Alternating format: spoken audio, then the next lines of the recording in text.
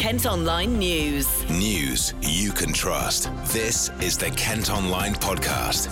Lucy Hickmott. It's Tuesday, the 7th of January. Coming up, head teacher defends weekend detentions. Generally what happens is once a pupil has had a Saturday morning detention in full school uniform, that they don't want to come back. Families cutting down on weekly shop to pay for rent. The government should be investing in housing benefits so it covers at least the cheapest third of rents across the country. And firefighters get new rescue kit. We can set this up in a very small area and it's much easier going on the rescuers. Kent Online News. Kent schools defended a decision to introduce Saturday morning detentions after some parents called it unfair and ridiculous. Folkestone Academy's plans will see students come in for 2 hours at the weekend as a punishment. Executive Principal Seamus Murphy's been telling Ish why they're doing it. We're introducing Saturday morning detentions because we want to stop pupils being excluded either internally or externally, and so it's another opportunity for those pupils who get things wrong to have a consequence, but also to remain in lessons, because we think that particularly for those pupils who are vulnerable or at risk of exclusion, being in lessons is the most important thing for those pupils. Of course, you mentioned that the importance of keeping children in lesson in order for them to learn, to be in school. What was it specifically that prompted you to take this measure? I think that we've had some success in reducing exclusions. Over 2 years ago, exclusions were at some of the highest in the country, over 1,000 in the academic year. We've reduced that now to below 50 for last term, but I'm very conscious that many of the pupils we serve are still not doing well enough because they're not in lessons often enough. And so this was another approach in order to ensure that those pupils were benefiting from learning. How big of an issue has that been? You mentioned it then. You mentioned it's been included in a previous statement. The issue of students missing class. Is this primarily to tackle a rise in absenteeism? No. So this detention is about ensuring that pupils are getting it right during the school day. You can get a daily detention for a number of reasons, including being late to school. But the Saturday morning detention is something that is reserved for those pupils who have failed to attend other detentions, and it's also an opportunity to meet parents and discuss, why things aren't going as well as they should be, and how we can work together to ensure that the school and the families, provide support for their pupils so they have great outcomes. Do you also see this as a form of a deterrent? In my experience, I've done this in a couple of schools before, and generally what happens is once a pupil has had a Saturday morning detention in full school uniform, that they don't want to come back. So it is about supporting, improving pupils' behaviour, because we know that well-behaved pupils learn more. There's been, I imagine you've expected some criticism from parents, as some have called that an unfair move. What would you say to them? I understand where some of those parents are coming from. I think that the clarity around those Saturday morning detentions, parents are unaware yet of the system, because we haven't had the system in place. But I think when parents realise that pupils have a number of opportunities to avoid getting a Saturday morning detention, they will be more supportive. I think at the moment, partly because of the media, that there is an expectation that if you're late, you're going to be straight into a Saturday morning detention. Nothing could be further from the truth. We've also had some parents raise concerns about their children who have learning difficulties, for example, or require a specialist teacher to supervise them. How can you reassure those parents? So I reassure those parents is that we're a very inclusive school, and I will be taking the Saturday morning detentions. I have enhanced special educational needs training. I will be liaising closely with parents, and should parents feel that this isn't that they are unable to attend, or there are other reasons why this particular approach doesn't work, I'm going to be flexible and give them the opportunity to meet with me at a different time of their choosing in order to find the best solution. But ultimately, as a parent of a child with special educational needs, I know that the biggest impact on their success is the amount of time they're in lessons with a qualified teacher. So what we're trying to do is ensure that all pupils, including those with special educational needs, are in lessons succeeding rather than being in either formally excluded or internally excluded. Almost 900 people have voted in our poll at kentonline.co.uk, with 2/3 saying Saturday detentions are a good idea. Kent Online reports. It's emerged the family of twins found dead in Sevenoaks called police after discovering a suicide note. Joey and Billy Smith, who were 32 and appeared on My Big Fat Gypsy Wedding, were found on a country lane just after Christmas. An inquest into their deaths has been opened and adjourned. Hospital bosses in Margate have apologised to the parents of a baby who died while under their care. Harry Richford was just 7 days old when he passed away in November 2017 from a condition caused by a lack of oxygen after being born at the QEQM. At the start of an inquest into the little boy's death, East Kent Hospitals Trust have admitted standards fell short. It's understood some families in Kent are being forced to spend just over half of what they need to on their weekly shop so they can afford to pay rent. According to homeless charity Crisis, a family of 4 in places like Dartford and Gravesend are having to cut back on their food bills by £27 as their housing benefit doesn't cover their rent. People elsewhere in the county are also facing a shortfall.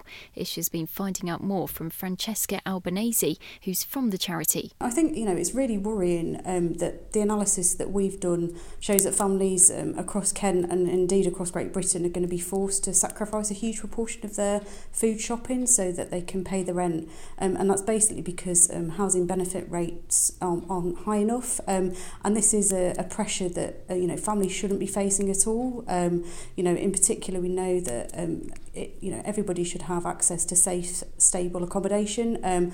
But what our analysis is showing is that families are being left with no option and are often making sacrifices with all the basic necessities in order to meet their rent. We know, of course, that one of the issues contributing to homelessness, you're obviously a homeless charity, is that people are struggling to pay their rent, and that can force them on the streets potentially. I mean, is that something that you're concerned that this could be leading towards? Yeah, definitely. I mean, we've seen over the past few years that cuts to welfare benefits and particularly housing benefit has led to an increase in homelessness. Homelessness is going up overall, and we know that problems with welfare and particularly the shortfall between housing benefit and rents, and the fact that rents are going up and housing benefit has been frozen since 2016 is pushing people into homelessness. And it is a case where we are seeing families being pushed into homelessness because of the shortfall between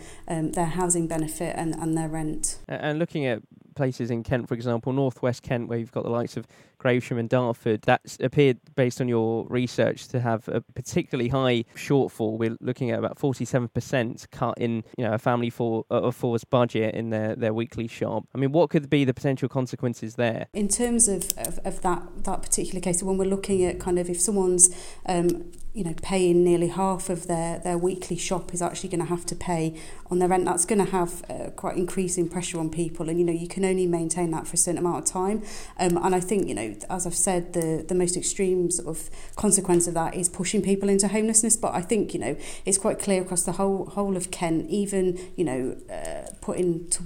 having kind of 20% of your kind of income kind of going on your shortfall is going to have a kind of quite a big, it's going to have quite a big impact. And I think what we're seeing is particularly for families, if they're having to cut back on essentials like food shopping, like gas and electricity, that is going to have a consequence on children. It's going to have a consequence in terms of eventually we have been seeing people being pushed into homelessness because of this. And so what do you think needs to be done to make it easier for families, to make sure they're not having to cut so much of the essential budgets that they have, for things like food?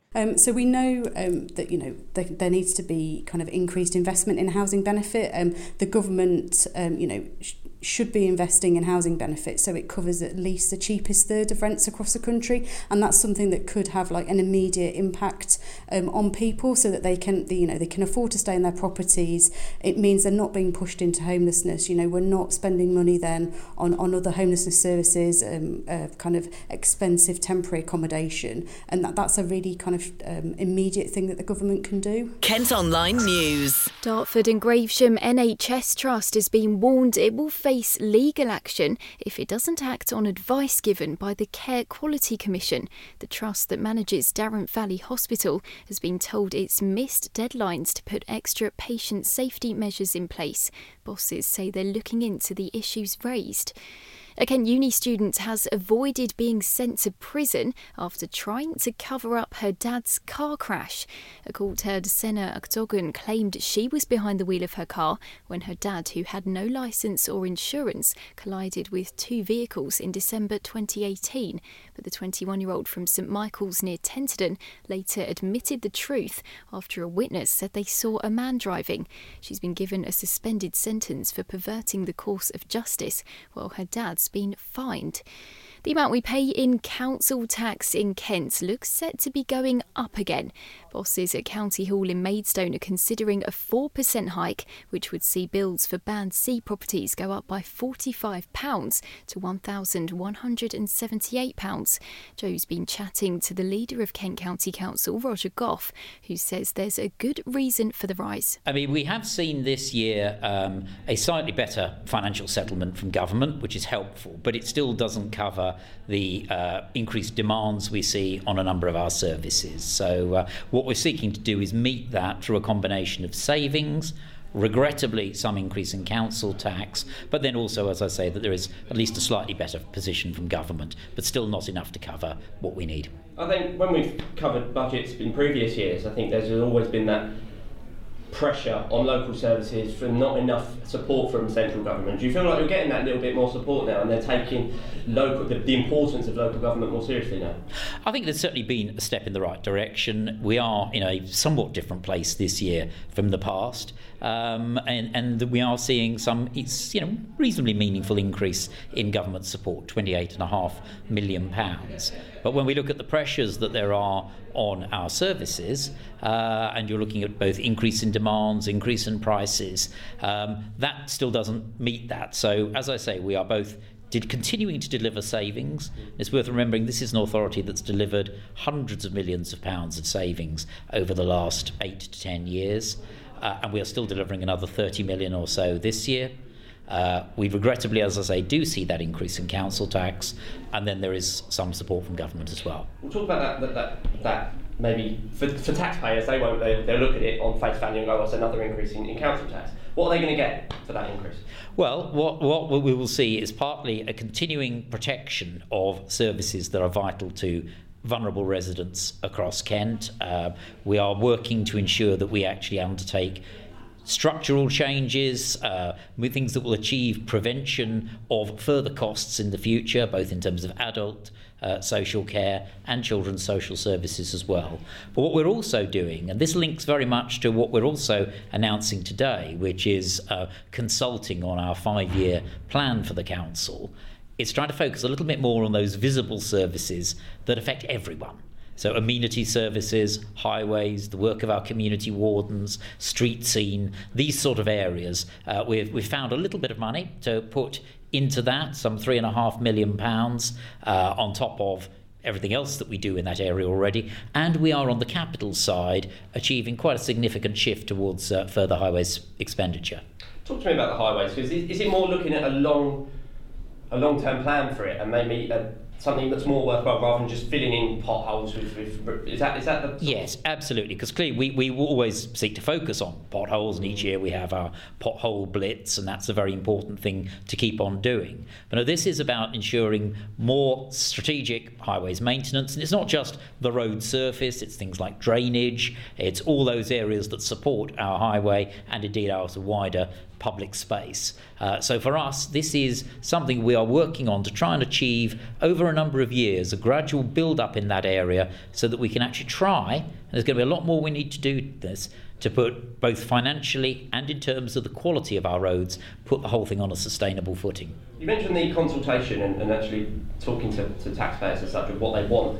will that actually have an impact on what goes into the budget? Will you be listening to them openly and going, okay, if they want something, I don't know, ridiculous, like more, well, I don't know, but anything, would you be listening to exactly what they say? We are absolutely listening, and we are very, very keen. I'm very, very keen that as many Kent residents as possible respond to this consultation. It is about the future of the county and the county council and the services we provide to the 1.5 million residents across the county. So yes, it is important, and we have, as I say, some money set aside for what we consider to be strategic objectives, part of delivering that plan, and that we very much shaped exactly how that is brought forward. Clearly we have a number of proposals on the table, but we are actually very much looking to what comes out of our consultation, our engagement with residents across Kent as to where we try and set those priorities. Well, the final budget proposals, including the council tax, will be voted on by county councillors at a meeting next month. Kent Online reports. It's thought a multi-million-pound expansion of Tunbridge Wells Grammar School for boys, which would include a new satellite school in Sevenoaks, will be given the go-ahead. Bosses have been advised to approve the plan, which would see the Year 7 intake increase from 210 to 300 places from September next year. A site would also be created on Seal Hollow Road in Sevenoaks. A final decision will be made next Friday. Meantime, 2 primary schools in Canterbury are expected to expand to keep up with growing demand from new housing developments. It's thought more than £4 million will be spent on increasing student intake at Watermeadows and Pilgrims Way.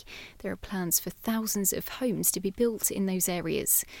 Now, firefighters in Kent are going to be some of the first in the country to use new kit to rescue people from cliffs or confined spaces.